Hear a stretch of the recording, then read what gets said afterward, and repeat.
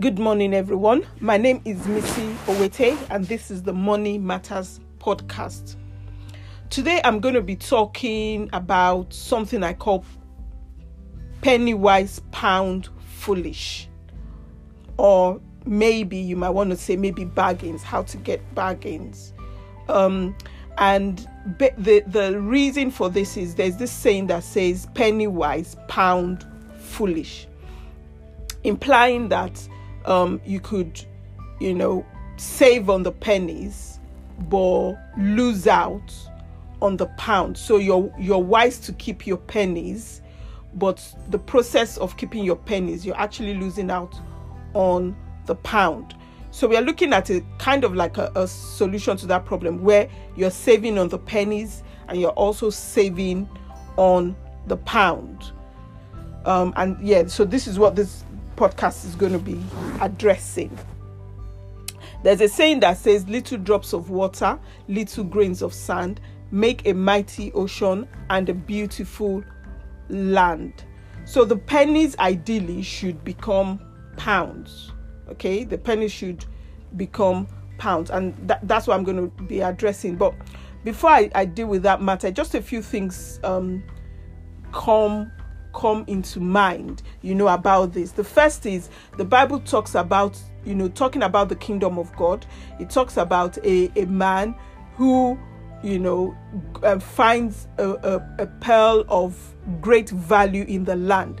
And what does he do? He immediately goes, sells everything he has to buy that land, so that he can get this pearl that has great value. It also reminds me of one of the prophecies of Jeremiah, where God told him to go and buy a land from his relative and to hide the deed of that land, because eventually, so the land in question was in Israel, and that land was being conquered by the Babylonians. So obviously, if the land is taken by the Babylonians, it gives the impression that land has no value, so it's worth what? Pennies. But God told Jeremiah, buy that land and hide the deed, because eventually people would buy land in this, in that particular area in Israel. So it was a prophecy, but the principle there being that the time that Jeremiah was buying the land, even though he was paying value for it, that land would become pennies, it would be worth nothing. But eventually, when God redeems the land would then become valuable. So again, as I've always said, you can see a lot of these principles in scripture. If you spend time in the Word of God, there is no answer to any problem that you have that you will not find in the Bible. But let's go straight into my penny wise, pound wise consideration today. So the principle or the idea really is that it's not saving every single penny that matters. So you could be saving all your pennies. I mean, you could have one of those jars where every day you drop all your pennies and your 2 pences, or some people collect pounds, some collect £2, some collect 50p, depends. So you can have one of those jars where you drop those pennies. What is important is not the fact that you have that habit. What's important is what you do with that money. So if you collect all these pennies, whether they're 1p's, 2p's, or they're the high-end £1, £2, and at the end of the day, you go and spend it on something frivolous, just because, it's a good price, something that would break, something that eventually does not have a value, then you've been penny wise, pound foolish. So the other side to the coin would be for you to save that money and use it, put it in an investment, put it in something of value. So you could collect all that pennies and buy yourself a silver coin, a gold coin. For example, the price of gold and silver will continue to appreciate, rather than buying yourself new trainers. or a new joggers or whatever, or even spending it on a meal for yourself. So that would be like a very basic, simple example of penny wise, pound foolish. Another aspect to this is bargain hunting. So you find a lot of people, they would drive, I don't know how many miles to go to, a shopping outlet just to be able to save £5, £10 to get a particular item. When you look at it, that is where you're being penny wise, pound foolish, because the cost of transportation from where you're going to get this item at this so-called ridiculous low price, is it actually worth it? Or maybe, for example, you wake up early to be the first on the queue to be able to get the best of a bargain in a shop, and they're doing a 50% sale. But the idea is you've given up time. How much is your time? Well, that time that you've given up, was it actually worth your buying that item? Now, if you're going to buy this item, for you to be able to then maybe sell it on eBay or Gumtree for as close to the original price as possible, that's a different different thing, because you're actually benefiting from the sacrifice or the investment that you've made. But if you're doing it just so that you can have the latest trainers, at the cheapest possible price, then maybe, or I would want to suggest that maybe you're being penny wise, pound foolish, because guess what? You use that trainers for a year, 2 years, and it's out of fashion, it wears out, you need to get rid of it, but you've saved money to buy. By the end of the day, it's not worth it.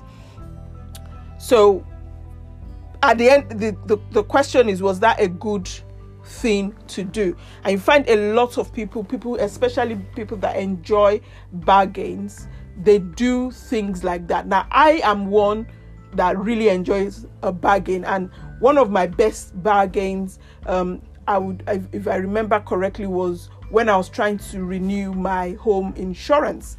So historically, I used to pay between £35 and £50 on my home insurance. So I'm looking at maybe between £300 and £500, £600 on my home insurance. And at that point, I thought I was getting a good deal, because every year my insurance company would reduce, and the only time I sought to see whether I would get a good deal on my insurance was when they increased it. So the moment they increased it, what I would do is I would go online and see if I could get it cheaper, and of course I'll get it cheaper. So maybe I'd gotten to the point where I was paying like £50 for my monthly insurance, and then I'll go and research, and then I'll come back down to £35, and I thought, look, I'm getting a very good deal. So on this particular occasion, I have this habit of changing my energy providers every 2 years. So every time my rate runs out, I'll go back on places like money supermarket or utility switch and switch my energy providers. But I wasn't very good at doing the same thing with my insurances. But on this particular occasion, while I was switching my energy providers, I was offered a good deal on my home insurance. So from paying £360 to maybe £600, I was offered £124, and I thought, oh my God, this is good. So I immediately called my home insurance, found out if I could renew, and as things would happen at that time, I was due for renewal. So I was able to grab this deal. It was so good. It was like I was saving £200, and I could now switch from paying monthly to paying annually. So I was even saving on the premium. Okay, and then, as if that was not good enough, apart from my home insurance, I also have an home emergency insurance. So with the home emergency insurance, if I have a block sink, for example, or my electricity goes off, or something's wrong with my heating, they would come, they would have a look at it, and they would repair it.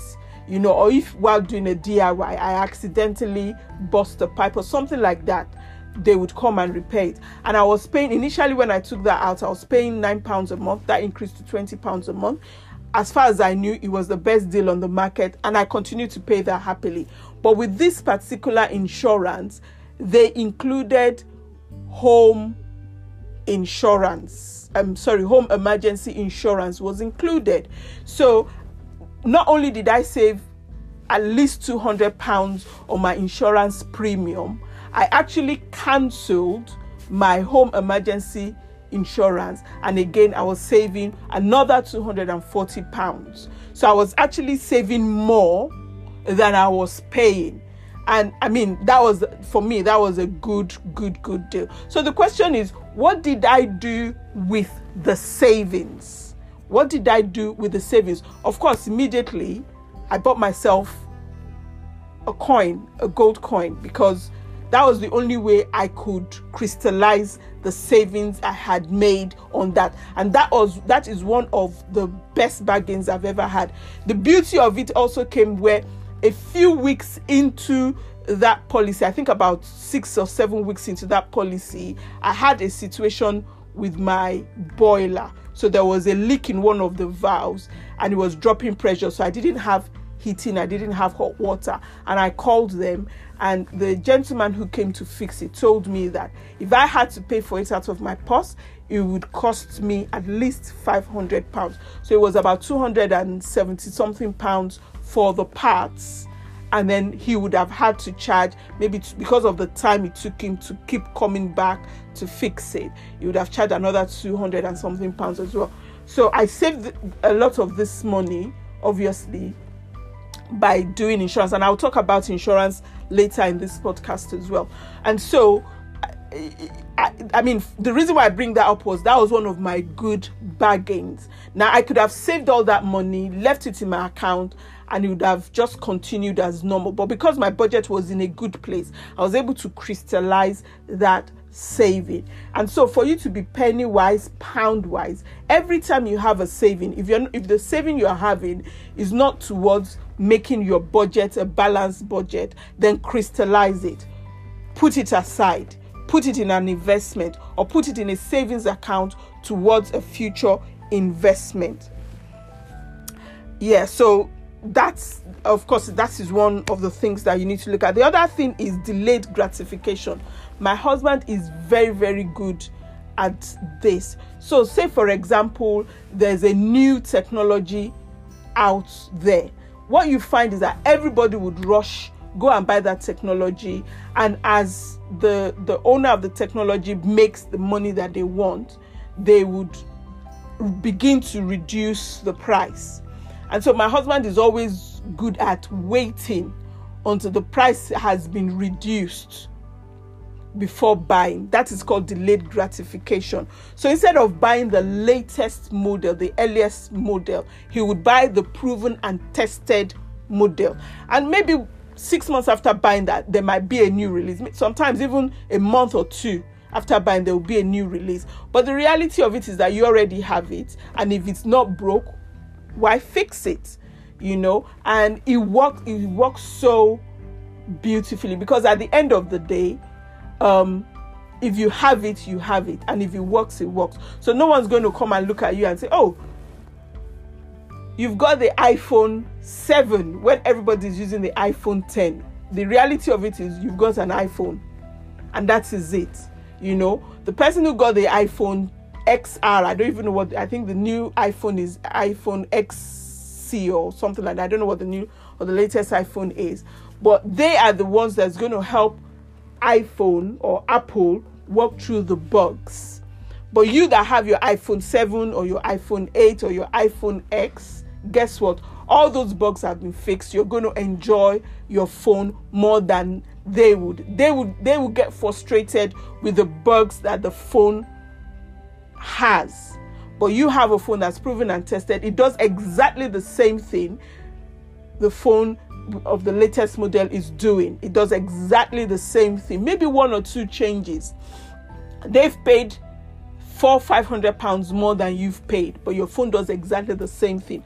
That is a good example of delayed gratification. So something like maybe even a new car You know, when all these car companies want to release a new model, they will drop the price of the old. In fact, they tend to do a sale just before they release a new model to get rid of the stock that they have. So whether you bought the model before the new model or the new model, guess what? Both cars are good, but you're getting it for a huge discount just because you've decided to wait maybe a year, 18 months before you buy. So delayed gratification is another principle of being penny wise, pound wise. Don't be one of the first to buy, but wait to buy the proven and tested model. Another penny wise, pound wise strategy is using credit strategically. Strategically. And a good example of this, you know, for a lot of people that do investment is what they call opium, other people's money, OPM or opium. And what this means basically is that rather than using your own money, you go and use other people's money. So a typical example would be when you go borrow money from the bank, and that we call a good debt. So when you go and borrow money from the bank. Another example would be something like crowdfunding. So you have a business idea, you have a project, and you get other people to invest in your business idea, in your project, rather than using your own money. So this is something called opium. If you obviously you're going to pay interest, but the idea is that the return from the business, from that investment, is more than sufficient to pay back, you know, the people that you've taken money from, friends, family, crowdfunding, the bank, investors. It's more than enough to pay them back, and also, you know, enough to give you a revenue. So that would be an example of being penny wise and pound wise. Obviously, you might have to put in your own money. So the initial seed money, the cost of setting up, you know, the legal framework, the business, the agreement, you might have to pay for that. You know, if it's a tech, you know, the cost of building the tech, the idea behind it, all of that, you would have had to put in a little bit of money. But the money you need to scale it, to now make it profitable, you know, to now make it into a sustainable business, that you might need to go and get from outside. But even then, you're also putting your time. And like I've said previously, the money we earn in exchange for the time we put in. So if you have a job, for example, you're exchanging your time for money. So even your time, your idea, those are your own seed investment in the business. Another penny wise, pound wise principle or strategy will be the use of long-term buy and hold strategy. So usually the people who invest in shares, and all the brokers, the financial advisors, they will tell you that, oh, if you're investing in shares, it's usually a long-term investment. The reason being that over time, the value of that company would increase, which would translate to an increase in the price of the share that you are buying.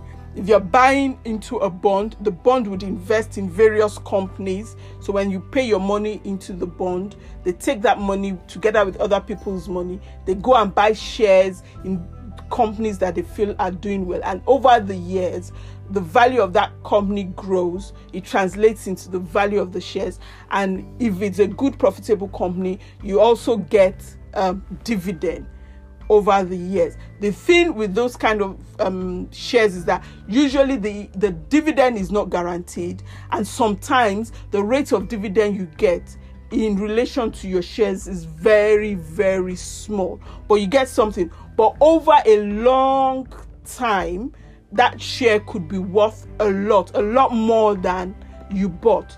But of course, there's risk associated, you know, with those kind of investment. But that would be an example of you putting a penny or a pound into an investment, and then maybe in 10-15 years time you're getting maybe 20, 50 or even £100 for your investment.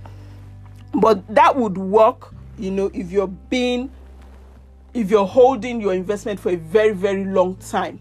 And in comparison to that, you have someone who has maybe a young person who's just finished school, they're still living at home, they're not paying a rent, or maybe they're contributing a little bit towards rent at home, but not as much as they should. So in that kind of an example, what you would do is that savings is not really enough for you to do much with. So you can't really use it to go out and buy a house at the moment. What you can do is the difference between the rent that you would ideally be paying if you have your own accommodation and the contribution you're giving to your parents, instead of using it to invest in a car, which most young people would do, you could take that money, and then invest it in this kind of investment, all the shares and bonds, even gold and silver, for example, for the long term. So in 5-10 years, when you're ready to buy your own home, you can sell off those investments and you have a bigger pot than you would normally have, if you were just putting it in a savings account, and then you can use it to buy your own property. Okay. Another example would be with another principle is making tax conscious investment decisions. So there's so many things that you can invest in at the moment, so many things, and a lot of these investments, when you decide to sell them, you have to pay what we call capital gains tax. So because you've made a gain, you have to pay tax on the gain that you've made. And of course, the government would change the rates of, capital gains from time to time. So it depends on how the government believes the economy is working. So if it's an economy where they feel there's a lot of growth in companies, they might choose to increase it. If they feel, well, not many people are selling, and they want to encourage people to sell, to grow the economy of whatever reason, they might reduce it.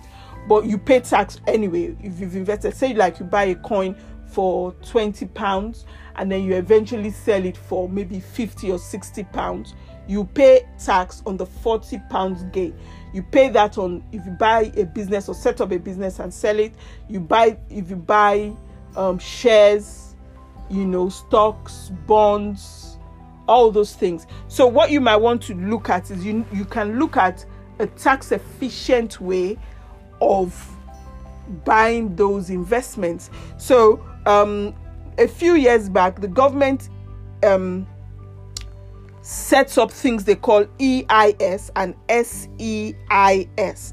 And these vehicles are basically, what they do is, if you invest in a company for a minimum of 3 years, any growth, dividend, gain that you make on those shares after 3 years is exempted from tax. And so what a lot of businesses then did was they would put together their business plan, they will approach HMRC, they get this status, and then that becomes another badge that they put on the investment.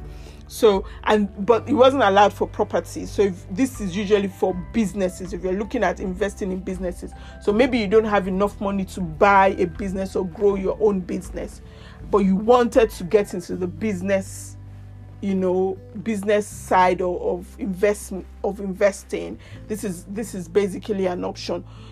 Like buying gold, silver, for example. There are lots of gold coins, silver coins that you can get, but there's some that are capital gains tax free and VAT free.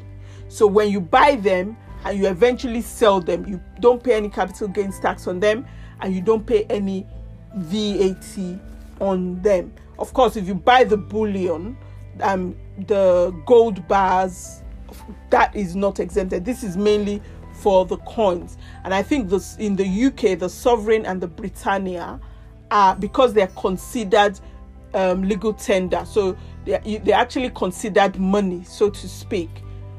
They are exempted from capital gains tax and VAT. So those are options. You can look at that. And if you speak to a financial advisor and you tell them that you want, tax savings investments, they will look at it. And sometimes they can set up structure. So a structure whereby when you decide to dispose of your investment, you pay little or even no tax. So when you're making those decisions, be conscious of it, because guess what? A lot of times, by the time you've paid capital gains tax or even VAT or even a combination of both, you might be wiping out 50% of the gain you've made on that investment, which then makes it not such a good investment. So speak to your financial advisor about this so that they can direct you on what will be a good idea. Another thing will be things like pension. So at the moment, the government has made it compulsory for everyone to have a pension, and even your employer to have a pension, to contribute into a pension on your behalf. The issue really is the fact that unless you're in your 20s and you've started putting into a pension and you intend to retire maybe in your 60s, your late 60s, mid to late 60s, you might not have put enough, into your pension plan. And, the government, obviously, the state pension is not a lot of money. So how can we use this pension, to become penny wise, pound wise? Okay. The reality of it is that every money you take out of your income to put in your pension is tax free. It should be tax free. So that money comes before your tax has been deducted. And if you paid it out of your salary, that is not through your employer, if you let the pension company know, the tax element of that amount gets added back to your pension. So basically, it's like you're paying the contribution into your pension is free of tax. So that's a tax saving in itself. But the beauty of it is that when you've put money into your fund, you can actually take a percentage, I think up to 50%, either 25 or 50%. I'm not very sure on that. You can take that money out and invest. So for you that have a pension, you want to invest in a business, you don't have the money, you can actually take part of that money out, go and invest in your business. I'm sure there's a way you can invest in property as well. If the property is in a company, not in your own personal name, I think there's a way it works. Then you can take that money out, invest it in that business, and then when the business or the company makes a profit, you can pay parts if you want, or even all of the profit back into your pension fund to build your pension. So the thing here is that you're saving little droplets of money to accumulate to a big sum. You're then investing it in a profitable venture. Obviously, if you go and invest it in a venture that is not profitable, that is very risky, and you lose your money, that's your pension pot, disappearing. But if you've done your homework well, you've taken all the right advice, you've done all the necessary protections that you need, then you can, obviously, you have a profit. Then you can use that to build your pension pot over time to such a degree that by the time you're ready to retire, you have a substantial amount. And you can use it out as well to give you the opportunity to invest in business. So that's another example. And I said I was going to talk about insurance. So there's some insurance that are compulsory. There's nothing you can do about them. So they're not really a wealth building strategy. So things like your car insurance, your home insurance, for example, those are not wealth building strategies because it's compulsory that you should have one.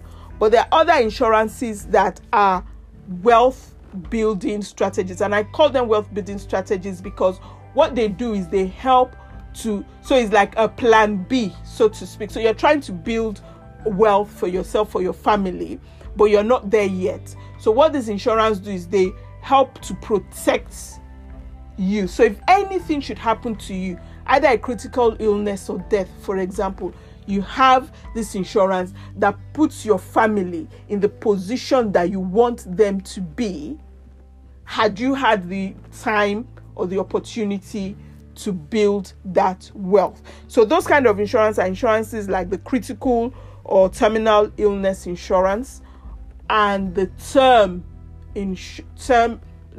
life term insurance, not whole of life.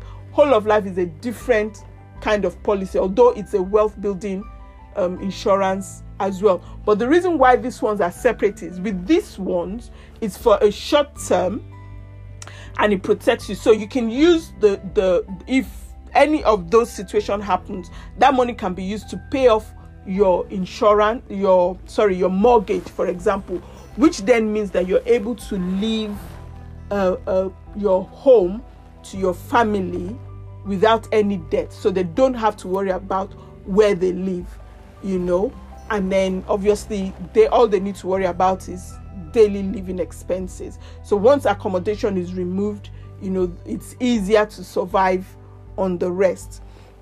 If you are diagnosed with a terminal illness, for example, and you want to go private rather than waiting on the NHS, the critical illness will give you a lump sum. You can use that money to go and get, maybe a new form of treatment that's not available on the NHS, which then brings you back into a position to continue to build your business and create wealth for your family and all of that, And it could be that it's just a lump sum that your family gets, not only to help with funeral costs and all of that, but also they have that money. They can then invest it even in an annuity that gives them a monthly income over time. They could invest it in a business. It could be in a trust fund that you could use to help to pay for your children's school fees, something that you would not normally have been able to do. So there's some insurances that are wealth building insurance, which is worth considering. Even something as little as insuring your phone. So I insure my phone because when I made the decision to do that, I had very young children and my children would play with my phone, and before you know it, the screen will crack, something gets messed up with it. The cost of replacing that phone was usually a lot, and so the insurance would repair the phone for me, which meant that I would not have to dip into my savings to repair. The cost of the insurance over the year would normally be less than the repair. And so for me, it worked out. Of course, there would be an excess for me to pay, but it still worked out way, way cheaper. The fact that I didn't have to dip into my savings to pay for the phone or even get a brand new phone. Now, if you get into a situation where that is not normally the case, then you no longer need to do that insurance. Maybe rather than paying a big amount for insurance, what you can do is buy yourself a very good screen cover and buy yourself a protector for your phone so that your phone doesn't break, the screen doesn't crack. If it falls into water, you don't have water damage. So again, that would be some kind of form of insurance, and that is again being not only penny-wise but also pound-wise. And finally, the flip side of all of this would be, little things like getting a lodger. So your kids are away from home. You live in a house, maybe 3-bedroom house. Your kids are no longer at home. So you're only using a 1-bedroom out of the 3 bedrooms. Why not taking a lodger into one of the rooms? You're paying all the bills for that. The money that the lodger gives you could pay all the utility bills. You could contribute to your mortgage. In some cases, you could actually pay off the mortgage, depending on your area. Why not rent out your car park space? So you live in an area where parking is, premium. Maybe it's close to a station. It's in a city, very close to the city center.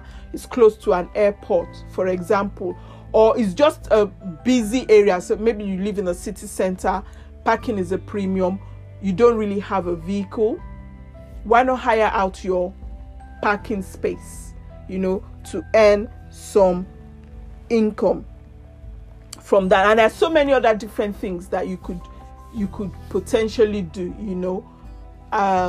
talking of business, and I've mentioned this in previous podcasts, but these are things that you can look at, that helps you be penny wise, pound wise, turning the pennies into pounds, ensuring that the pennies that you're saving, are crystallized in an asset or an investment. So again, like I've always said, these are ideas to help you think outside the box. I cannot mention every single thing, but I'm hoping that by bringing this to your attention, you can, it will help you think a little bit outside the box, think differently about, your situation or circumstance, things that you can do to change where you are at, and help you get to where you want to go to. So as I've always said, if you have any questions, if you need help in any area, get in touch. Please share. Forward the link to your friends, forward to members of your family, share in your groups, your Facebook groups, on Twitter, on Instagram. You never know who this podcast would help, so share, let everyone know. We're doing this to help people. My name is Missy Owete, and this is the Money Matters podcast.